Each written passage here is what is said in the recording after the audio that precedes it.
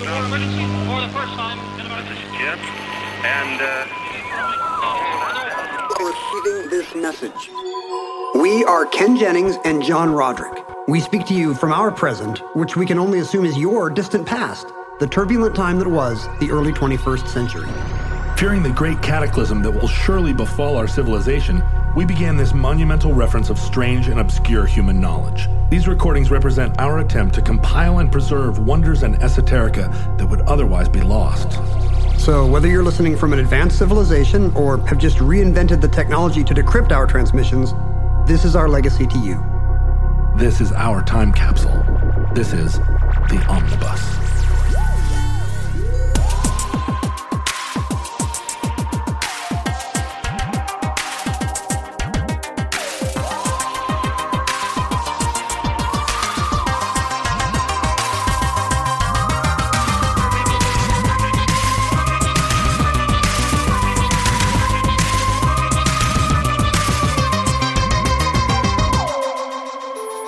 You have accessed Omnibus Addenda Volume 16.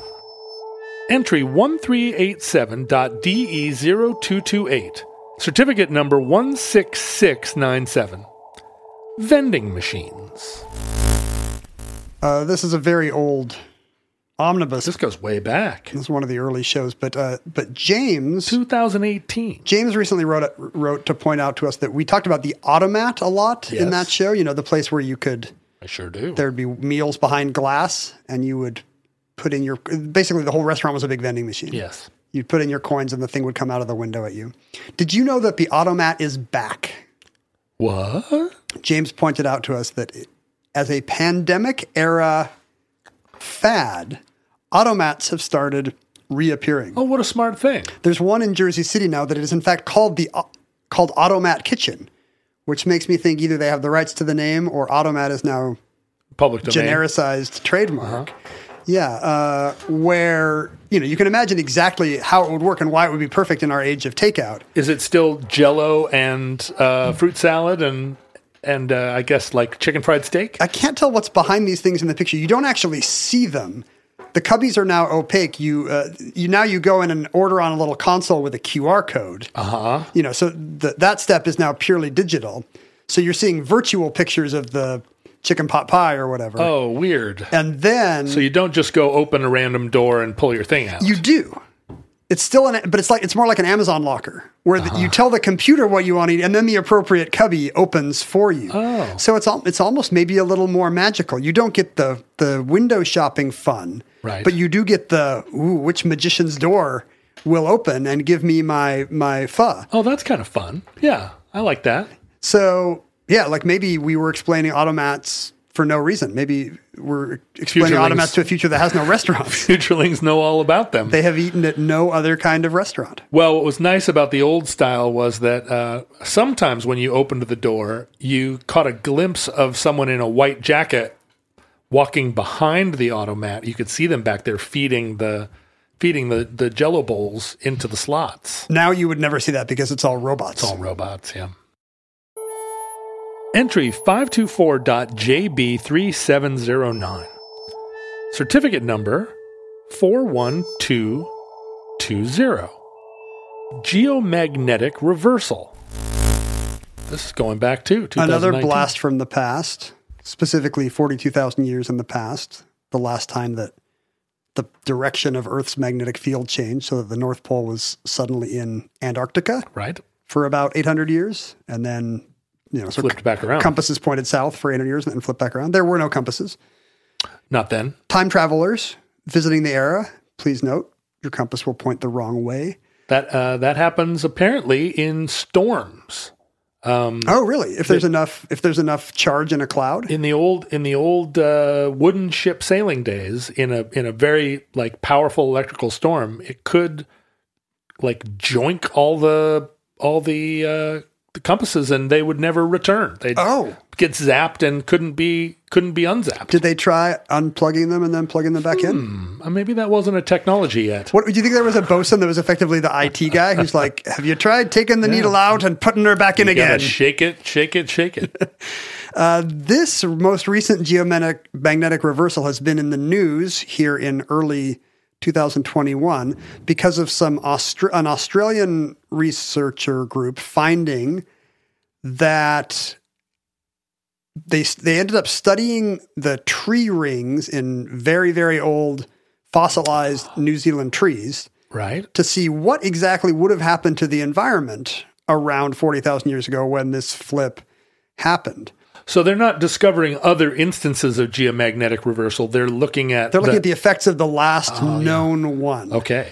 And judging by the radiocarbon levels in various, in at that time, they now believe there was a real spike in atmospheric radiation. Why? The Earth's magnetic field collapses, so more solar wind gets to us, more little weird particles. So what they're suggesting here is massive weather changes. High energy particles bombard the Earth. So when we did the show, we kind of speculated, like, would anybody on Earth even notice? But this research seems to indicate that it would be a death event, an extinction event. And in fact, the timeline works to tie this into the extinction of Neanderthals.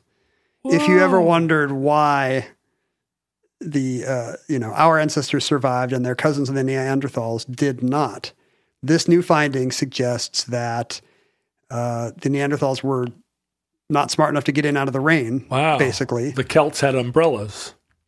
Right.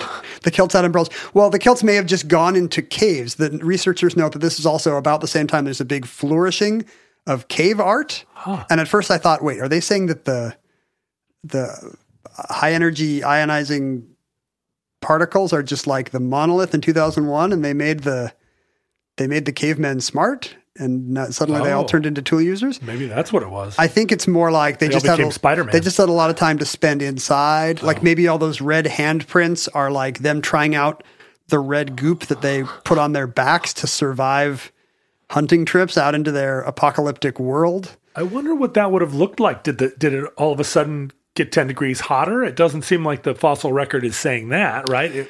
They could just tell that the UV rays were giving them sunburns? I guess they're speculating that there's other evidence of climate change at this time.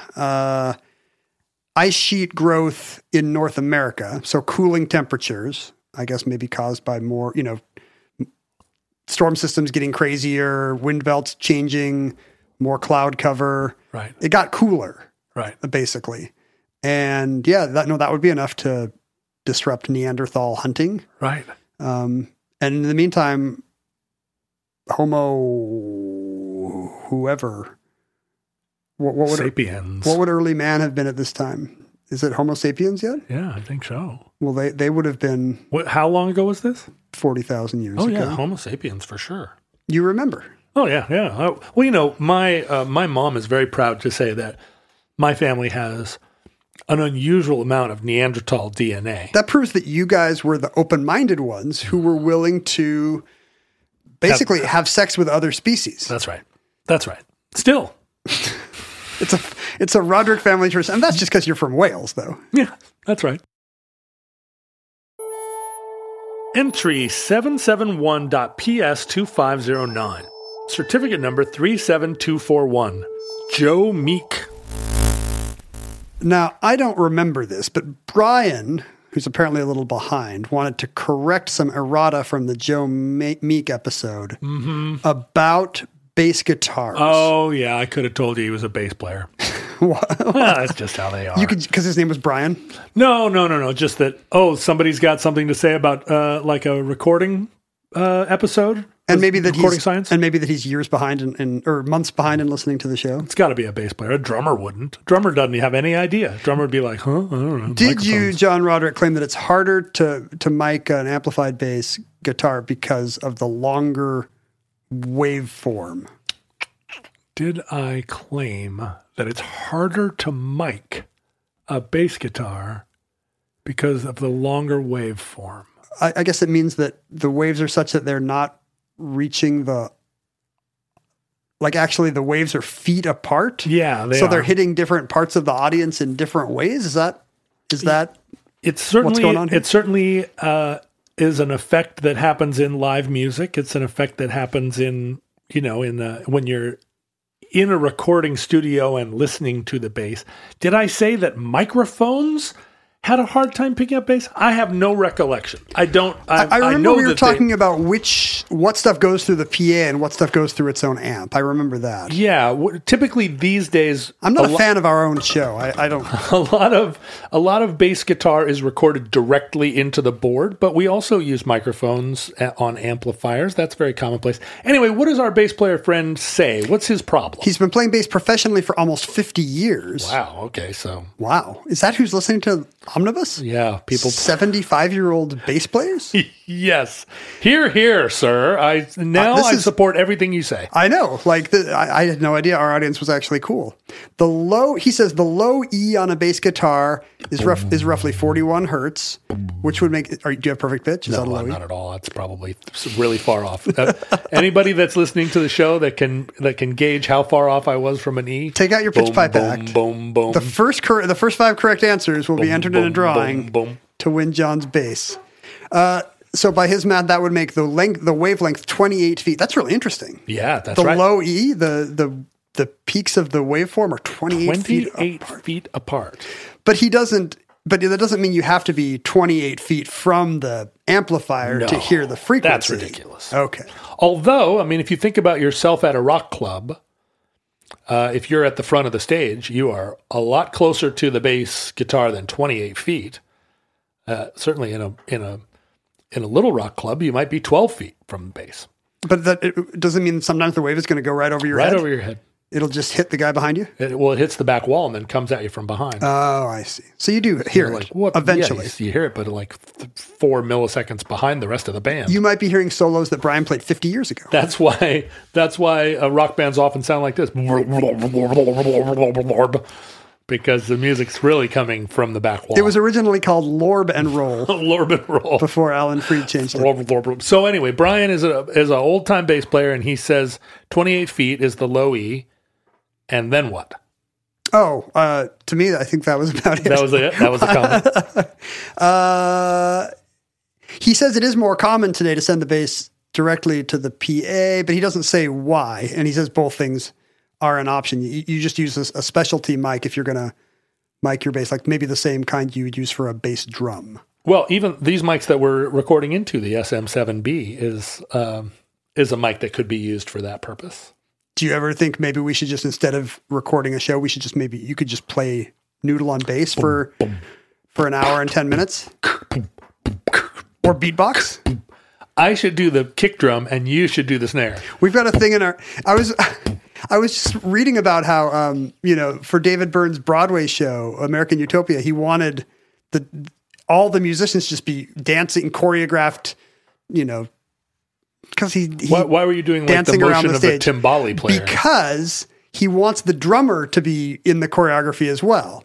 And to do that means you need basically one drummer for each kind of drum, because there's no kit you can carry around the stage without looking like Dick Van Dyke's one-man band gear from Mary Poppins. So I guess there's one bass drum guy patrolling the stage, and then one snare guy, and then one hi-hat guy. Well, it's just standard marching band stuff, right? Basically, yes. He turned a drum kit into a marching band. That's cool. I'm into that. David Byrne. Entry 1412.MT1225. Certificate number 15899. Washington, CSA. Now, this didn't occur to me because, this is a show we released in mid-October. Right. Which means we must have recorded it in July. Yeah, in July or August or something, because we were running pretty far ahead then. I had not thought about it lately, but if you'll remember, this is a show about the fears surrounding Lincoln's inauguration in 1861, that in the months leading up to his inauguration, rumors begin to swirl that outside rowdies are going to pour into Washington, D.C.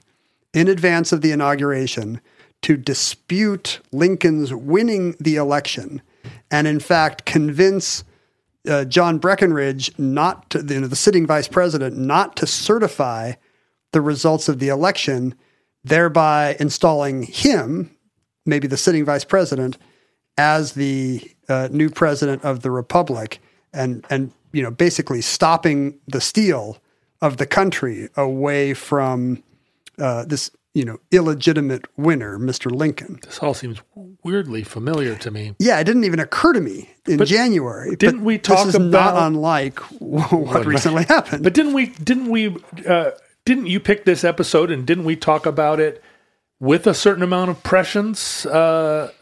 Even though it seemed completely unlikely that this would happen, but we picked it because an election was coming and this felt like a contentious. I remember picking election ties for that reason, just because,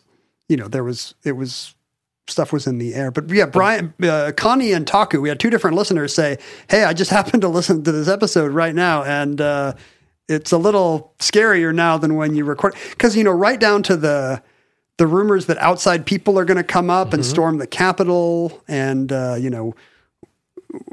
which side would the military be on? And there's all this local DC police. What are they going to do?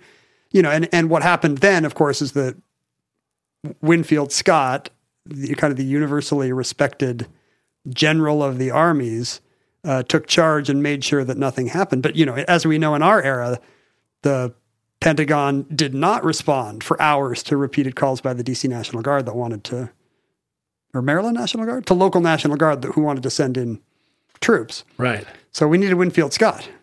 I say that all the time. I said that to my kid earlier tonight. She was like, and I said, well, why don't you call Winfield Scott? It really is the standard parenting reply that the child can say nothing to. It shuts up every kid. Entry 351.AC2830, certificate number 25380, Dingbat Apartments. Graham from Vancouver remembered... A town full of dingbat apartments. Well, he listened to your description of the Vancouver Special. Yes. Which is kind of a variation on the theme. Ugly housing. I can't remember. It has the carport underneath. Is that right? He wanted to tell us more about this, not because he thought you were disparaging. Oh, it wasn't a correction. It was just a celebration. Well, I think it's a correction motivated by a celebratory spirit. Okay. It's a correctibration. A correctibration.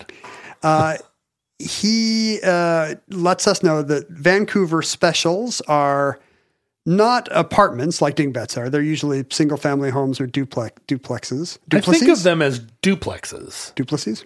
Duplices. They're duplicitous houses. I do feel, when I see one in my mind, I think of it as a duplex. He says that they were so ubiquitous between the mid-'60s to the mid-'80s in Vancouver that something like a third of all his friends grew up in Vancouver specials. There were 5 on his block. He wants us to know that they were actually created out of spite. Really? They were the brainchild of a local draftsman named Larry Cudney, who hated architects and kind of thought they represented a certain kind of elitism and indulgence. And his idea was that the family home should be as functional and as affordable as possible because you get more people into housing. Another democratizer who is creating a hellscape. Well, that's an interesting question because these houses were immediately derided and blamed for, there goes the neighborhood. Here's more of these ugly houses marching in. And Graham tells us that to this day, they're a hiss and a byword among a certain age group and up among Vancouverites. But he says that really the longer lasting effect of them is that they were half the cost of a traditional house. That was the last time in the history of Vancouver when working class, low income immigrant families could actually buy a house and then raise a family in, for immigrant families, often a multi-generational family, and kind of create the multi-general wealth and legacy that comes with home ownership. And so I guess there's a reappraisal of the Vancouver special going on whereby, to critique the hellscape they create represents, I guess, a kind of privilege of being the kind of person that could buy a house anyway. I mean, that's always been true. If you think about mid-century modern style, the Levitt towns and the prefabricated neighborhoods, that was all driven by the exact same principle of making home ownership available to all these returning veterans. When my grandpa used to warn me that we shouldn't move into certain Seattle suburbs because people who live there couldn't even get store credit. Right. That's exactly what he was talking about. Cinder block homes for GI Bill families. And before that, tenement buildings. I mean, there's always, and now it's the argument for, really a lot of shoddy construction practices. Is like, well, what are you, some kind of fancy person that wants windows that open? No, these houses are here for the regular Joe. I mean, there's always that justification for, to make housing affordable. But when it's purely aesthetic, But it isn't. I mean, a Vancouver special is also badly made in addition to being unattractive. I guess if the question is... That's the thing about dingbat apartments, right? They're not just... they're not just not attractive. They're also So you still hate functional. the Vancouver special, even if many delicious Chinese and Greek meals were served in them. I feel like there's a lot of love for Levittowns too, among the people that grew up in them, because they had the experience of a neighborhood. But it's kind of like all the kids that went to punk rock youth centers in the 1990s. They credit punk rock with saving their lives, but a lot of times it's just that they're not 14 anymore. And so they survived, but it's not necessarily because punk rock saved their life. It's because they just grew up and stopped believing in a death cult. You would only be giving more delight to Larry Cudney, who I guess was a real son of a bitch and just loved people just who were disgusted at his work, because he thought that meant, that he'd done it right, because he created something where no extra cost went to looks. I mean, I think it's the ultimate question of, are homes about inside space or outside space? I mean, Charles Mudede did a wonderful article many years ago about the prevalence of houses in Seattle that have a garage facing the front street. I remember it because my wife hates those. Do you remember this? Yeah. It was just an interesting article in The Stranger. But what his article said was there are no stoops to these houses, and so when you walk around these neighborhoods, these new houses, all you see is the wall. They're places to be driven to, yeah. And from the standpoint of somebody growing up in that house, they may feel like, wow, this was an amazing environment. These houses afforded us all this square footage for less cost. But from the standpoint of a community, of a neighborhood, what the form does is destroy a sense of that a house faces the street and creates a neighborhood. And it should have a child's drawing of a house is a happy face. Right. The windows are eyes. But if the ground floor of your house is a carport, the house is screaming. It's screaming, and there's no there. So, I mean, I understand that there's the reappraisal and the kind of like the argument that these houses are democratizing and that they make home ownership available to a wider, spectra. I mean, that's all true, but it's only because you don't know the alternative, which was this house built and made available, built so that home ownership was cost effective, but that the house itself also... It doesn't cost more. Through other means, government, perhaps government subsidies. Well, no, the house itself, you can just design a house with a front porch instead of a house with a driveway underneath it. And it doesn't cost more or less. It's not that having a door on the ground floor costs more. It's just that he was arguing that his architectural style defeated these highfalutin guys that were making really expensive homes. That it's not it's not a choice between like either you buy $1 million house or you have a shit box. Yeah, the $1 million houses are still getting built. Yeah, you can build an attractive and reasonably scaled and affordable house that isn't. Well, can you like right now the tyranny in Seattle? And I guess this has nothing to do with working class people at all because it's present day Seattle. But I assume this is true in other cities. You've got the tyranny of the square footage, right? Where people are just building the biggest possible footprint they can, lot line to maximize every dollar, and as a result, you get kind of ugly dominoes or cubes, because that's how you get more square footage. And I got to admit, like I live in a house that's not particularly pretty from the outside because it was built to maximize square footage, interior space, and that's something. We like it with two people working at home. That's something we like about it. But man, what the greatest thing about our house is that we live inside it, and we're the only people in the neighborhood that don't have to see it.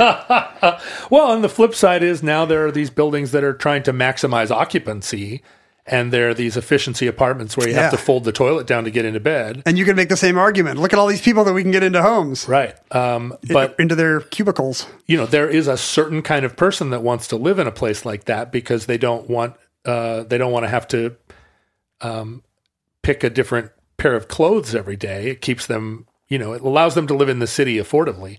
But there are always going to be people that are forced into those apartments, and that's not how they want to live. We don't have good tenement nostalgia. Yeah, but maybe later that turns. It's just that there are housing theories abounding, and they all are social engineering theories ultimately.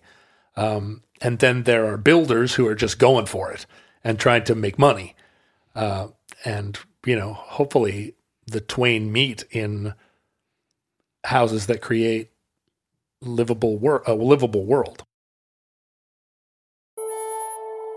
Entry 032.MT2436, certificate number 13818. Allegheny time. Allegheny time. It's got too many syllables. Steve, just as a quick erratum, Steve wants us to know that the Providence and Worcester Railroad mentioned in the episode did not connect two cities in Rhode Island, which I think I implied or said. Yeah. Maybe I was thinking of Woonsocket. Yeah. He says, no, this is Worcester, Massachusetts. And of course that makes sense. Sure. A railroad connecting 2 points in Rhode Island is not much of a railroad. Although in the early days of railroading, they... Yeah, maybe that was the longest railroad in America. Yeah. But an interesting note from Marty on Facebook pointed out that I think in the episode I said that, we talked about how a lot of these time zone changes were brought about by collisions. Right. Trains that needed pinpoint synchronized time schedules. And I think I said something like, back then there was just a single track. And it was pointed out to me that this is definitely a sign of my urban upbringing, that I assume there to be tracks in both directions. Because even today, apparently, for most of the American railroad system, and I'm sure you knew this, there are not tracks in both directions. Right. That's something you would get, in high traffic places where there's urban rail, for example, or, someplace where you would see sidings. But no, for most of the railroad system today, trains are going both ways on a single track, and you've got to time everything right with sidings and stations and whatnot if you don't want them to hit each other. Well, and there's a hierarchy of trains, and certain trains have...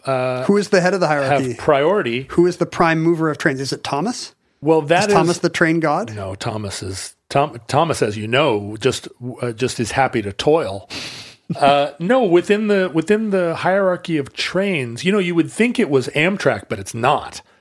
That makes sense. There are, I know, but based on your experience on Amtrak. Well, just follow the money. But yeah, within the railroad operations, all those people sitting behind those in that room with the giant map of all the switches and the little lights going that you see in the movie Silver Streak, where it's like, wait a minute, it's on the wrong. You're right. But my experience of spending a lot of time on trains is that riding on freight trains, you often get sidelined and sit there for a while. And is that because you're waiting for somebody to go the other way on the same track? Yeah, they pull you over and you just sit there until the train that has precedence over you goes huckle-de-buck past you. So you really learn, I got on a freight one time that was just carrying supplies for the railroad, cement ties and, equipment to build more railroad. Whoa. It's like a Metatrain, Snowpiercer. It was crazy, right? And I found like a great place to ride in this stack of concrete railroad ties that felt like very secure until it occurred to me like, wait a minute, in a derailment, this is all going everywhere. This is like pickup sticks. But on this trip that I took from Spokane to Gunnison, Colorado or whatever, this train pulled over for every single other train. It was the lowest ranking train on the network. And I really felt it after a while, like, wow, this train does not measure up in terms of, every other train went by, and not only went by, but was like, ha, ha. You're on the hobo local. You could hear it in the horn. Ha, ha. What characterizes to you a train that is going hucklety-buck? I gotta know. Those, container, it seems like those long trains with like refrigerated containers on them are really hauling. But I bet you it's just it's white trains, right? It's the nukes. It's the nuclear waste trains. I bet you if you're a big player, if you're Chevrolet and you're bringing, or Toyota, and you've just offloaded a bunch of RAV4s and you're bringing them to dealers across America, you pay a little extra. Get out of my way. And here it comes. Flour and shale oil. Yeah, exactly. But like a coal train, nobody's waiting for it at the other end. I don't know. I mean, it'd be interesting to do some research and see the hierarchy of trains. Yeah, I'm going to start looking that up. Entry 1076.PS7208. Certificate number 27531. The River of Doubt. Teddy Roosevelt, post-presidency, and his son Kermit the First, lead an expedition into the South American jungle. We heard from a couple people. Billy and Mike both pointed out that at some point one of us said something about how, this is the first adversity, a wealthy aristocrat like Teddy Roosevelt has ever faced. And they both mentioned the same day, Valentine's Day, 1884. Do you know the story? Valentine's Day of 1884. Did Teddy Roosevelt get his heart broken on a dude ranch in Montana? It ended up putting him on. This is the only reason he wound up on a dude ranch in Montana. Teddy Roosevelt's 2 years raising cattle in the Dakotas were a result of the events of February 14th. He was a New York State legislator who gets summoned home due to a typhoid epidemic, where he finds that his mother has died. Oh, no. And oh, dear. This is what makes it a day to remember.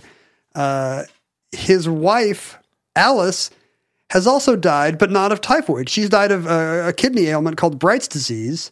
On the same day? On the same day.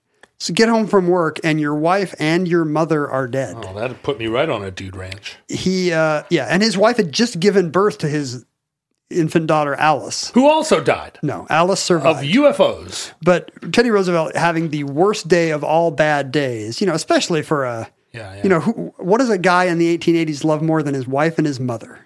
His daughter. He's probably in the parlor singing songs about his mother. I bet you're right. They all sat around a piano. Singing songs about mother. And so he, as you can imagine, as a person of any era would be, he is devastated. He leaves politics immediately, takes Alice out west, and raises cattle for a couple of years until he's ready to face the world again. And it occurs to me this should be maybe a play. Yeah. Right? Like Roosevelt. No, we should pitch this to these guys that are making TV shows out of podcast topics. Roosevelt in the Dakotas. Uh-huh.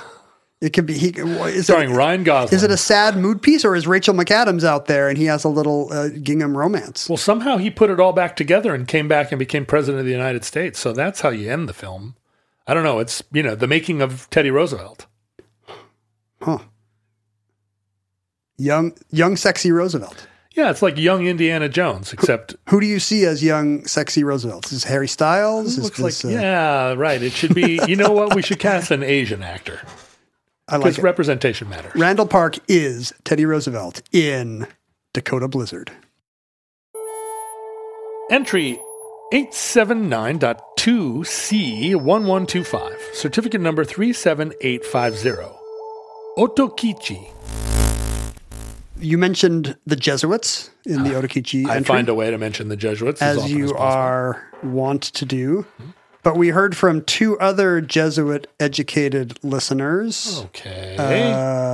Maybe Mike the and worst Matt. kind of people to write in. Oh, Michael and Matt. How weird that they would be Jesuit-educated. Is there also a Peter and a Paul? Probably. Yeah. Mike and Matt both had the same bone to pick. You either said or implied that the Jesuits were founded by Francis Xavier.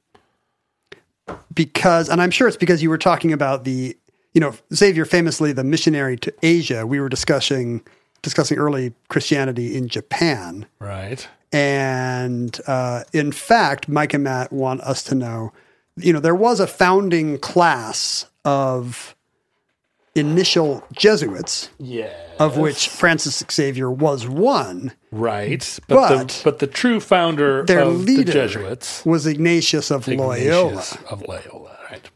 So I Namesake of Ignatius J. Riley. And of Loyola Marymount.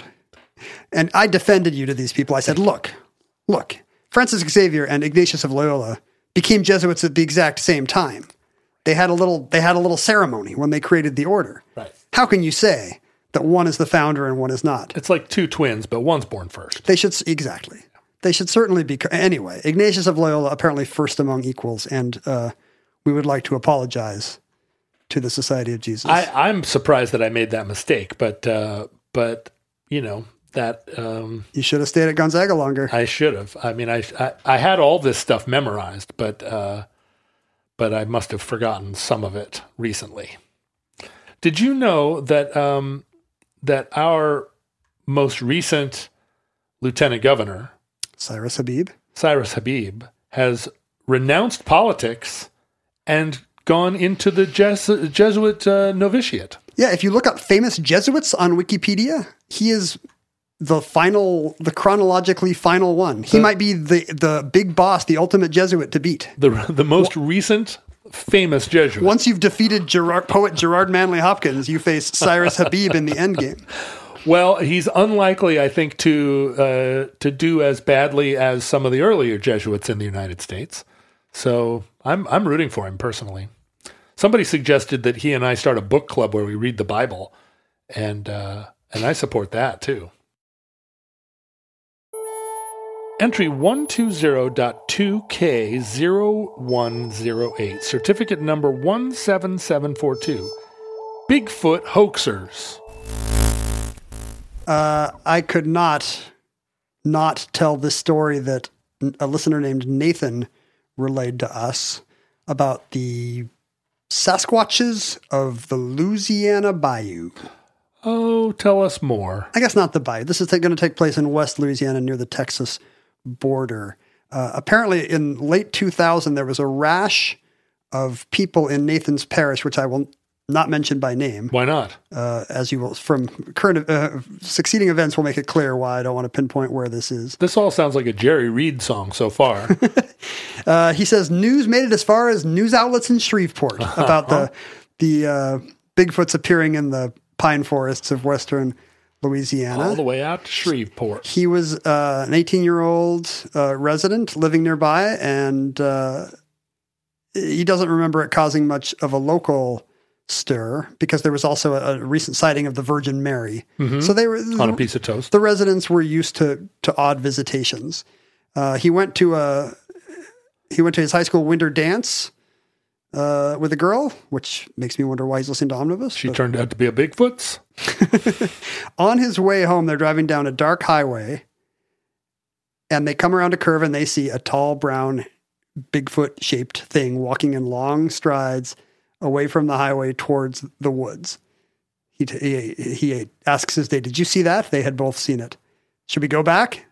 She thinks they did. So they turn the car around, and there's no Bigfoot. But they do see the back of a vehicle. So he turns around again, and just as he's coming back for the third time, he sees a vehicle just behind the tree line turn on its lights. Right. And he sees it's a minivan. Bigfoot apparently drives a minivan. Uh-huh. And the van pulls away, so he gives chase to Bigfoot in his minivan. How exciting. They're on a dirt road, so this nobody's... doesn't sound like an Omnibus listener at all. This sounds like a detective. Well, he's got a girlfriend. Yeah. If nothing else.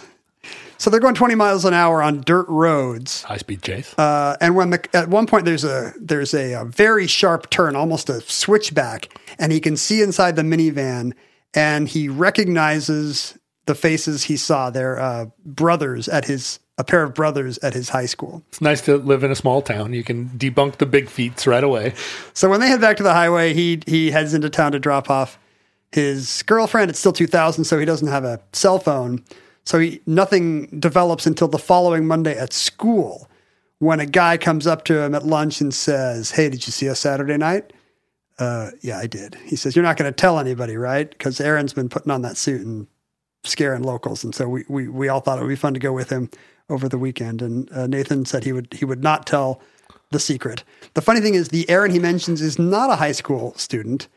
The kids he recognized were the sons of Aaron, who is the local police chief. Wow. Who is a big guy.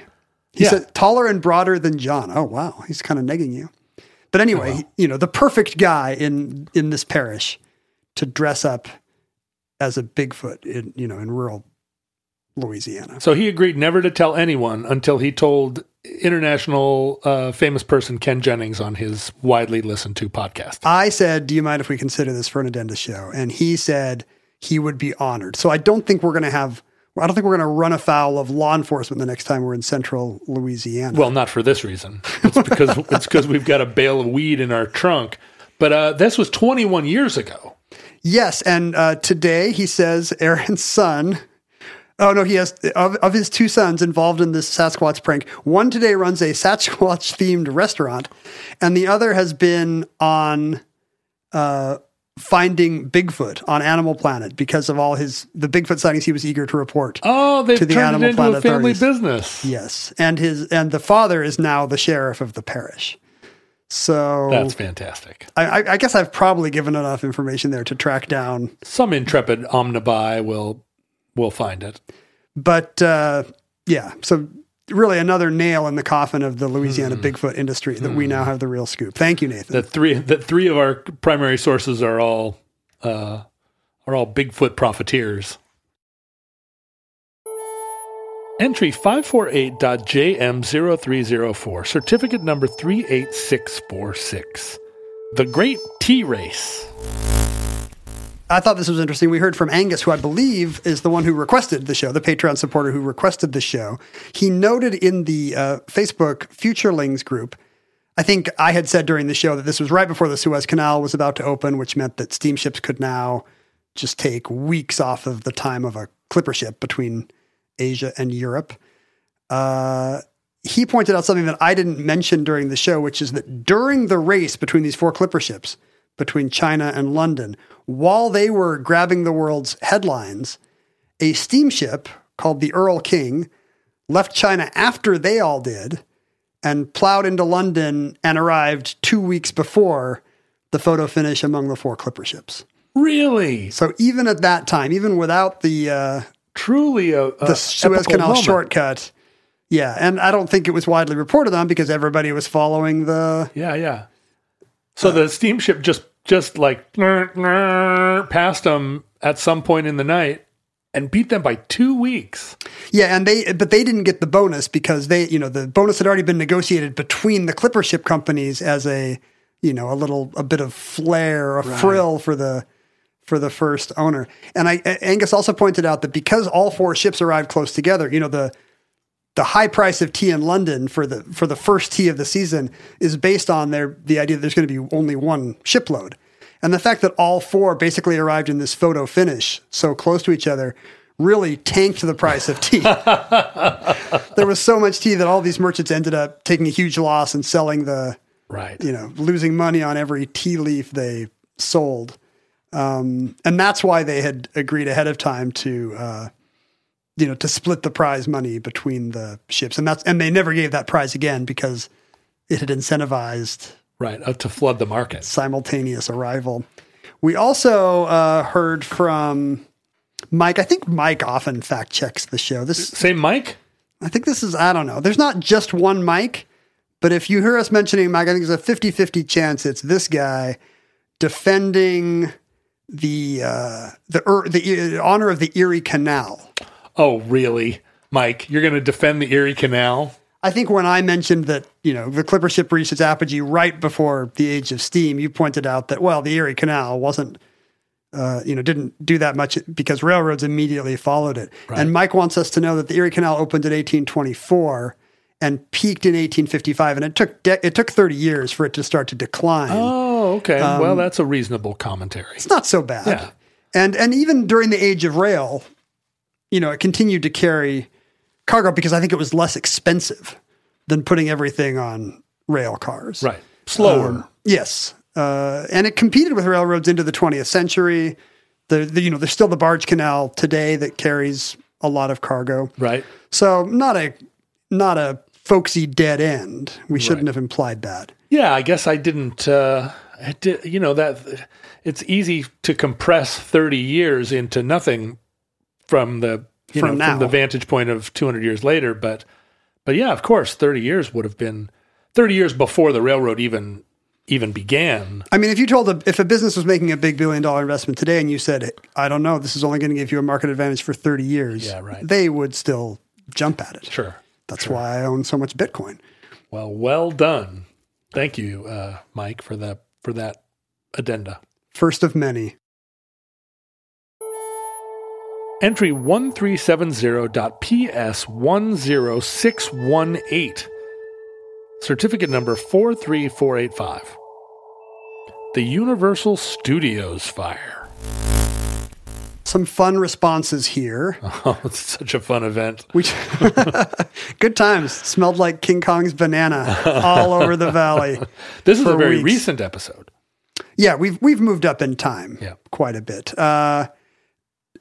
We mentioned, I think, that Johnny Carson's, all of the early Carsons were taped over by NBC to the degree that almost no Johnny exists before 1972. Like, if you want to see the Beatles on Carson, it's basically audio tapes or 16 millimeter of home fans pointing a camera at their TV show and or running a reel-to-reel tape.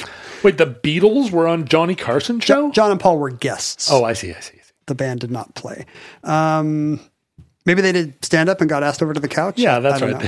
They did a little bit of a Punch and Judy.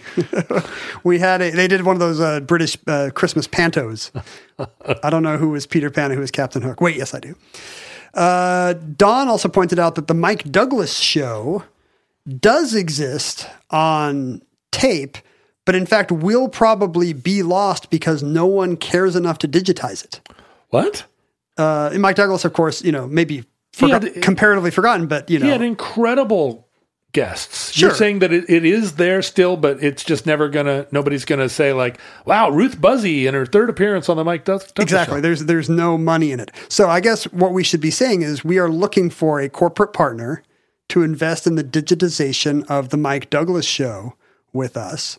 And if Buddy Hackett happens to reveal on any of those shows the location of any hidden treasure, or if Phyllis or Anita Bryant says something terrible on one of the shows and there's money to be made in canceling her again, you would share in all those profits. It's hard to say how to monetize the digital Mike Douglas show, but I think it can be done. I mean, it's crazy that, it just feels like, what is all this going to be in 20 years? Like right now, I still am watching Dean Martin on the Carson show on YouTube. But my daughter's never going to do it. She's never, ever, ever once going to go on YouTube to watch Dean Martin on the Carson show. Not with that attitude. But all this material is out there. It's got to be remixed and cut up. People are going to turn it into stuff. I mean, it's how much of this digital stuff is going to be. I mean, I'm talking about the stuff from the 20th century that we're so desperate to bring into the internet. Yeah. Because otherwise, if we don't get this in there... But we're the last people who would care. Who cares, right? It's like all the people... Right now, if you go to buy a Model T, I think we talked about this on a recent episode. We did. Like it hasn't come out yet, but we did. The bottom has fallen out of the Model T market. It turns out that the night that John and Paul were on the Carson show, Johnny Carson was not there. Oh, right. There was a guest host, Joe Garagiola. I saw that. Was there. Do you think it's the only time any of the Beatles met Joe Garagiola? Why would they? I mean, why would they have even agreed to do that? To not meet Johnny? Maybe Johnny wasn't that big of a deal. He's less iconic then, because he's relatively new. When did he take over for Jack Parr? Early 60s, right? Yeah, 62, 63, maybe? Something like that. Yeah. And maybe they were excited to meet Joe Garagiola. I mean, Belle and Sebastian loves Mike Piazza. Maybe all British rock groups just love baseball catchers. Well, who was Joe Garagiola? What did he do? Baseball player turned commentator. Oh, commentator. Catcher for the... Oh, I was wrong. I was going to say Yankees, but actually Cards, Pirates, Cubs, and Giants. Colorful. I think via the Today Show became a popular panelist commentator type. Crazy. And hung out with John and Paul more than you or I ever will. And more than Johnny did, apparently.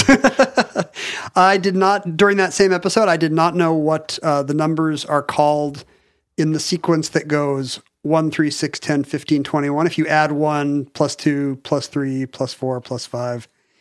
I briefly said they were factorials, and that's not true. That seems like something you would know. I did know it, and I was annoyed when Jesse pointed out there's an easy number. They're called triangular numbers because they're the number of dots that would be in an equilateral triangle. 1 in the first row, 2 in the second, 3 in the third, 4 in the fourth, and so on. They have many interesting properties that I am not going to get into. All right. Yeah. Save it. And fair enough, right? We also heard from Michael, who recently had a run-in with the Universal Studios fire. Oh, I sent you this. He was, he enjoyed the Dave Mason, the album Alone Together by Dave Mason of Traffic. This was an incredible story. From the mid-'70s. Thinks it's an underrated record. He was trying to find it on Apple Music, and when he ended up listening to Alone Together Again, which he thought was just going to be a recent remaster, it turns out that in 2020, Dave Mason re-recorded Alone Together, the entire album, because the masters had been destroyed in the Universal fire. Wow. And it was for Michael, it was Bader Meinhof because he had not heard of the Universal fire until a recent listen to Omnibus. How cool. So the Taylor Swift thing, but I guess just to get high quality masters of it back. Yeah, right. I mean, I don't know. It seems almost like as a recording artist, it's such a weird world. Why not, I guess, if you're sitting around looking for reason to go back in the studio. Especially if you're a nostalgia act. Taylor Swift's really got to carve a week out of her schedule if she wants to re-record Red or whatever. Right. But although it's going to represent millions to her, so why not? Exactly. That pencils out. But I'm sure Dave Mason has time. Exactly. Get the guys back together. We'll do it again. For reasons too obscure to go into here, I was recently trying to listen to America's Greatest Hits album on Apple Music, or maybe on Amazon, on some streaming service. You were in the desert. You had a horse with no name. I think I was literally, you're joking, but I think I was literally on Ventura Highway. Oh, sure. And so I wanted to hear the song Ventura Highway in the sunrise. Sunshine. Rise? Sunshine? Rise. No, it has to rhyme with moonshine, so it is sunshine. Yeah. You're right. I was not chewing on a piece of grass walking down the road. It doesn't have to rhyme because America, some of their lyrics are among the worst lyrics in rock history. There are plants and birds and rocks and things. I don't know if you've heard. Alligator lizards in the air. In the air. Anyway, I try to listen to this song, and there's something subtly wrong about it. Okay. And it turns out that America, for some reason, re-recorded their whole greatest hits record in on the 40th anniversary of it. Just did it as a lark or for one of these publishing reasons? I don't know if they had a publishing reason. I have not been able to find. I looked and I could not find anybody saying they had any kind of rights reason to do it. What a weird thing. Well, the problem is, and I'm sure this is true of Dave Mason's recent attempt, is your voice does not sound in 2011 like it did in 1971. Well, none of the stuff is the same. And you also can't possibly resist the impulse to just make it a little better, inevitably making it a little worse. Like, if we just put a little bit more, I always wanted there to be a little bit more reverb on, every little bit. It would be impossible to duplicate a recording. But I will stick up for America, which, the band, ironically or the enough, country. Only the band. Okay. I'll stick up for the country. America, the country, has produced many bad lyrics as well. Yeah, I can't disagree. But, they did 7 albums in a row with George Martin. Right. I mean, Sister Golden Hair Surprise. It's a great, terrible lyric, though. Yes. But great But song. who cares? Yeah. Like, it's not like which 70s rockers are you in for the lyrics? Who cares? Lonely People. Oz didn't give nothing to the Tin Man. Yeah, again, I feel like you wouldn't get to the National or My Morning Jacket or any of these kind of AM Gold bands without America. It's true. They are and their haircuts and beards. They're incredible. All these modern bands even look like America. It's true. I mean, I cannot fault them, except that as a lyricist, the lyrics in America records. They do confirm that, like, lyrics don't matter argument. I'm sorry, but I'm really sorry to tell you. It really hurts my feelings, I guess, is what I'm getting at. Entry 711.EX0508. Certificate number 50469. Lego minifigures. I took some heat here for pointing out that you can stand up a flat Lego plate between the studs of another brick. Oh. You got heat for pointing it out, or you got heat because you're wrong? I am right, but I got heat for acting as if that's a normal or laudable practice. Michael tells me that this is considered illegal by current Lego standards and practices. Illegal in terms of this being a stratagem. Yes. Even though there were official kits in the past where you would, do that. You'd put a little thing sideways on top of the truck to make the lights or whatever. I grew up doing this. But I got sent a PDF with the current rules. Oh, from Lego. No, that's the thing. It's just by some guy. Oh. See, this is what I don't like. I mean, the CDC also doesn't want you to eat eggs with runny yolks, but that doesn't mean... Yeah, I've got a list of rules. What's the worst thing that could happen if I put a plate sideways between a pair of studs? Dogs and cats sleeping together? It's really hard to imagine what could go wrong. I mean, if I'm building a deck out of Legos... Right. And then I invite 30 people over, and the deck collapses because it was just attached that way. I get it. But really, why are there legal and illegal builds for me making a car or a police station? Let me say that not very long ago, it was Chinese New Year. I thought you were going to say not too long ago it was illegal to marry someone of a different race. Not too long ago, it was illegal. That's what I think of your Lego illegality. But also, I was at a friend's house. It was Chinese New Year. She had purchased the very large Chinese New Year Lego set, and our afternoon was, by her design, spent assembling the Lego set. And it had been a long time since I had assembled a Lego set according to the instructions. And this was not like build a Saturn V rocket. This was a ton of little, it was like a temple. There were little shops and food carts, and there were plants and birds and rocks and things. That's right. There were alligator lizards in the air. And assembling them, I was struck. I mean, it's cool the way Lego sets repurpose parts that clearly were meant for something else, and now, that's what we're going to make the roof out of, these things that were part of a gear in a car. Yeah.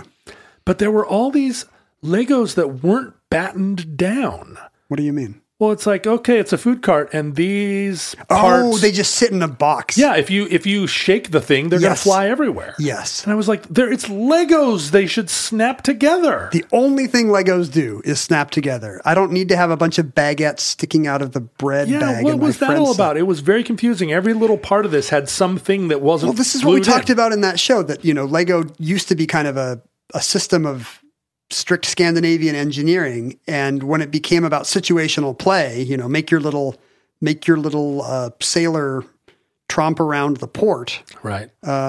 Everybody had looking for a date. Yeah, looking for a construction worker or a leather guy. Then everybody needed props. Yeah. And so if you want your Lego guy to hold a frying pan, where's the frying pan going to be when it's not there? Well, you just have a little cupboard where things bounce around. That's what's wrong with the 21st century. Everybody's got a prop. No props. Go back to no props. What if your prop was your personality? Whoa. Millennials. Yeah, what if your prop was your education? Woo! Also, didn't we get yelled at a lot for pluralizing Legos? We did. Or is that just a thing you don't even mention anymore? Well, we said in the show that we were going to get heat for saying Legos. And I saw a lot of internet commentary. It's only an Americanism. Like, no matter what language they speak, European Lego fans or European fans of Legos will always say Lego, and they'll usually use it as a modifier. This is a Lego brick. That's a Lego set. I'm playing with Lego. Ugh, I'm playing with Lego. I can't even hear it. My ears burn. People were shocked that they would hear American usages on an American podcast. Legos. We play with Legos, which are a bunch of Legos. It's because in Europe they only have one. Oh, they just have the one Lego. Yeah, when you turn 9, you're given a Lego, and then you get, go across you get the to play street, with it. play with the other kid. You can stick it to your friend's Lego. You can do now. But only in a legal formation. This PowerPoint he sent me has like 35 slides of bad ideas of things to do with a Lego. And I would like to hear if these are actually endorsed by Lego in Billund, Denmark. I would like to know, but it just seems like this is some kind of fan consensus of bad form. Entry 484.EZ4030. Certificate number 30320. Flying through the Gateway Arch. Is this the first show that's a gerund? Maybe. Have we never done another that was a gerund? I'm not going to look, and I hope people write in to tell me. Flying through the Gateway Arch. I don't know if we talked Dreaming about... of blue turtles. Eating Raoul. I don't know if we ever talked about flying under bridges in the Flying Through Arches entry, although it's certainly the same bad pilot impulse. Total vibe. It's a super vibe. It's a vibe. It's a mood.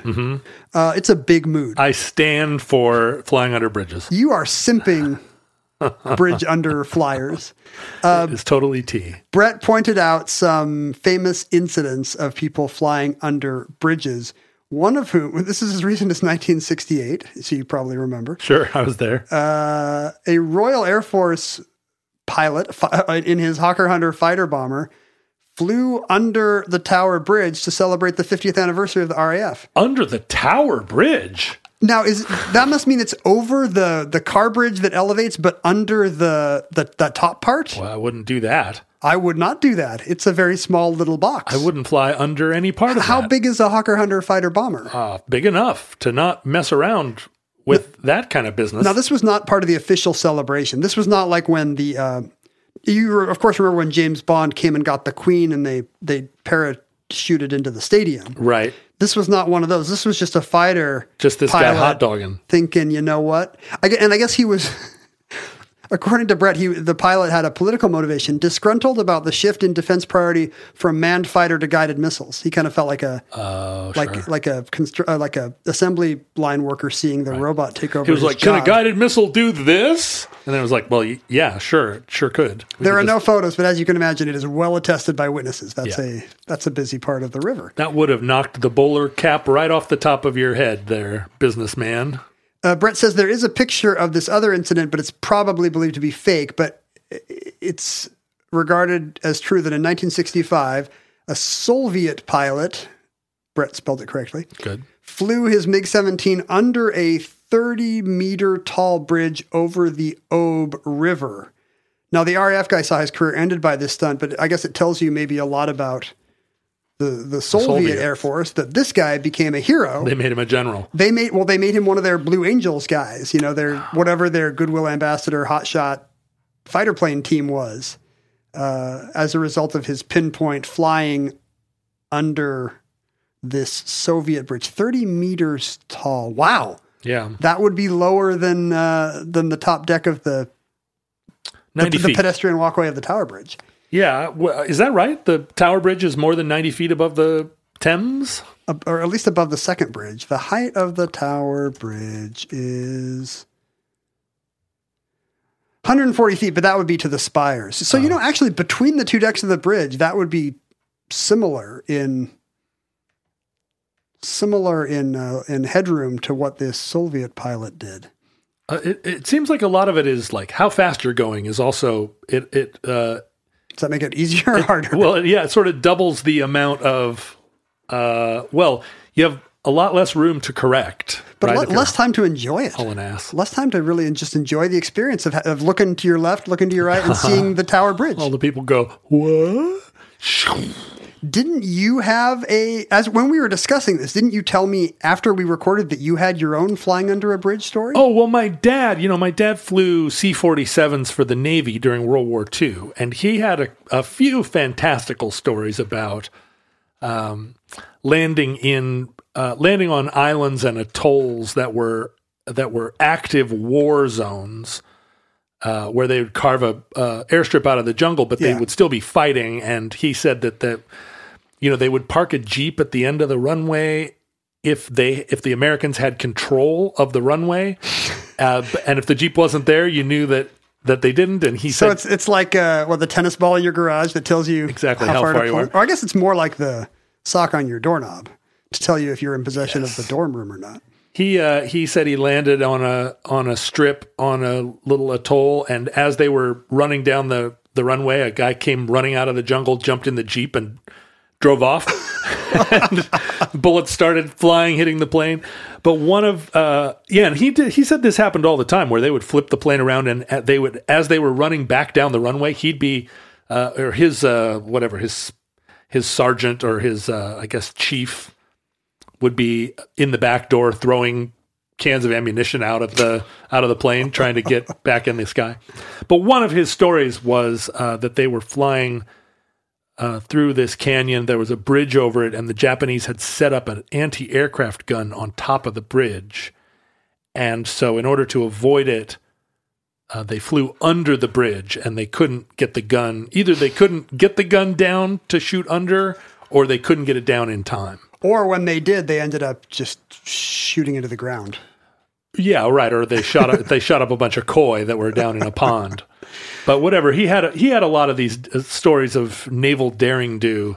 His most famous one was the time that he claimed to have shot at a Japanese Zero, with his sidearm, his .45 handgun.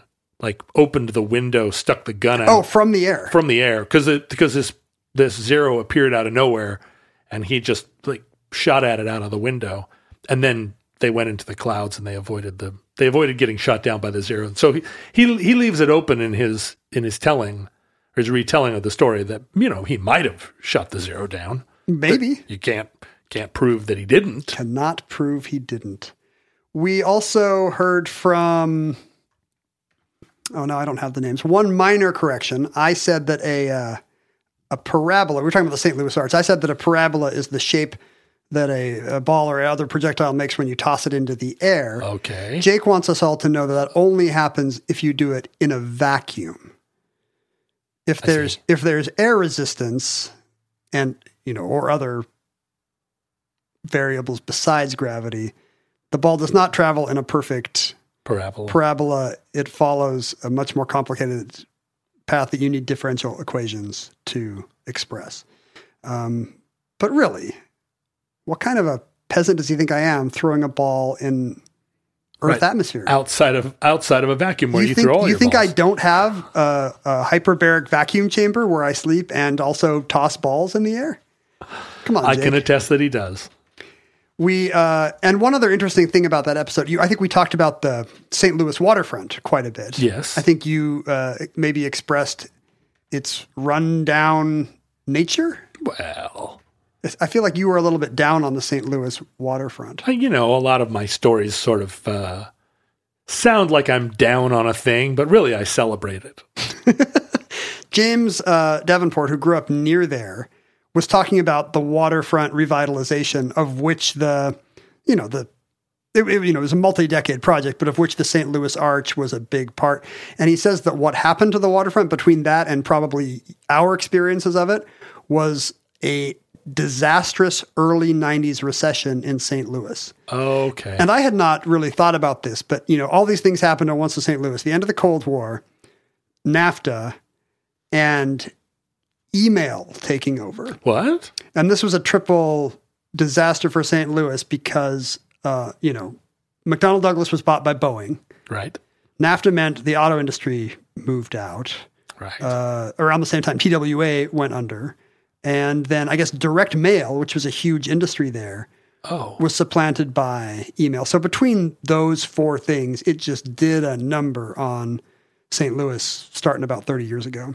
Also, craft brewing really put a dent in the old Budweiser fortunes. I don't know if it did. Nobody's playing their ball games at St. Pauli Girl Park or whatever. Entry 749.2S1114. Certificate number 35752.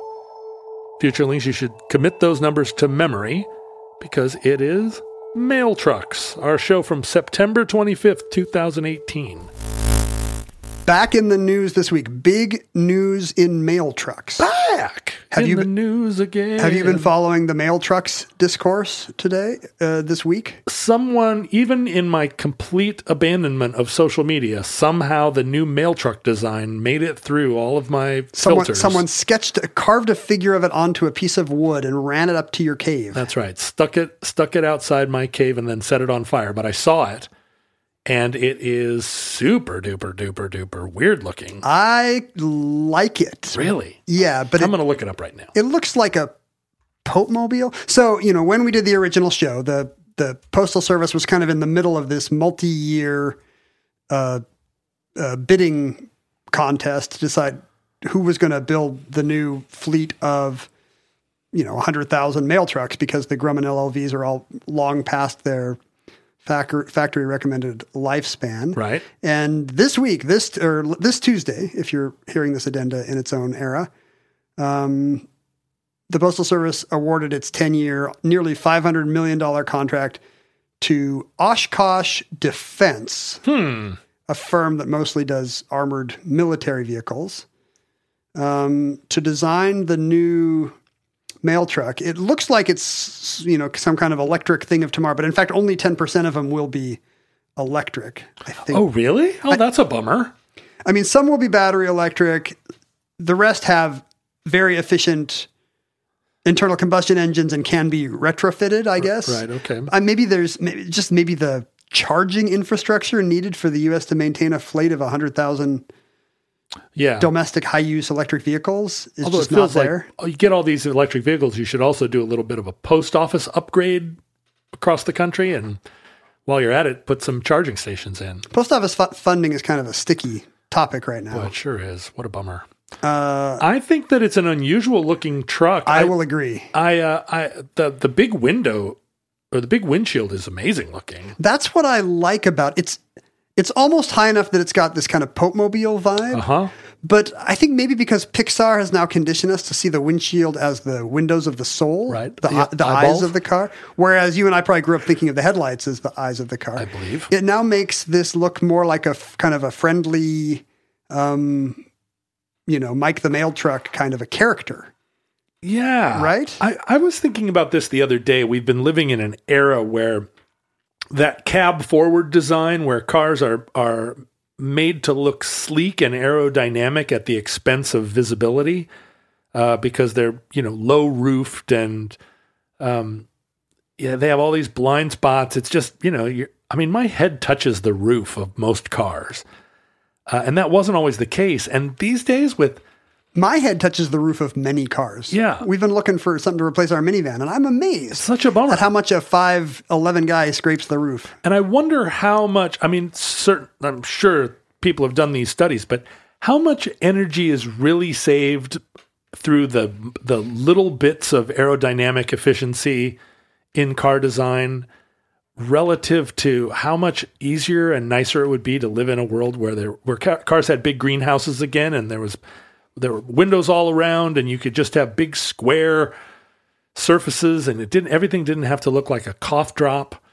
So this is nice. I think cars should follow this example and just have glass. I mean, the thing about the big glass greenhouse roof is it also comes with this very weirdly low hood. That's the weird part. Yeah, and from the side, it almost looks like it looks like Donald Duck from the side. Yeah, it looks like somebody stepped on it. It's got a beak. But why shouldn't we, if the postal carrier, if the mail delivery guy can't be cute and fun, what truck can be? But you think about an old milk truck from the 50s that didn't have a nose, that just had a big glass window and then it went straight down, like a delivery vehicle. Mm-hmm. I don't know why it needed the little nose. Is that really where the engine is? Maybe. I bet it is, actually. Because otherwise, you're right. That would not be there. If you just took the little nose off of it, it would just look like a milk truck. Look how long the windshield wipers have to be for that massive, 4-foot tall windshield. Kind of cool. What are those made of, those windshield wipers? If you saw one of those windshield wipers in the wild, you would feel like you were Honey, I Shrunk the Kids. Well, yeah, you'd pick it up and use it as a sword. We heard from a lot of mail carriers who told us how awful the Grumman LLVs are in almost any weather. Mm-hmm. And these should be a little nicer. They all have airbags. They all have all the driver assist stuff and emergency brakes that, of course, was decades away when the Grumman LLVs were built. The Grumman LLVs, I don't think even have air conditioning. And well, yeah, you're supposed to just drive around with your window down. You're a postal delivery person. You're leaning out the wrong side of the car at all times. I mean, most of these vehicles never go more than 10 miles an hour. That's why they should look cute. Yeah. Oh, there you go. They're just a slow little. It's like Mr. Rogers calling for the trolley. Yeah, they should be painted like ladybugs. And that concludes Omnibus Addenda, Volume 16. Futurelings, we thank you for your financial pledges that have made this monumental project possible. We hope that access to these important addenda items has validated your decision to support the Omnibus. It is vitally important that you attach these updates to the original recordings you discovered in their proper context, for the convenience of future browsing by your civilization. We hope that our civilization survives long enough for us to provide you with future addenda to the Omnibus.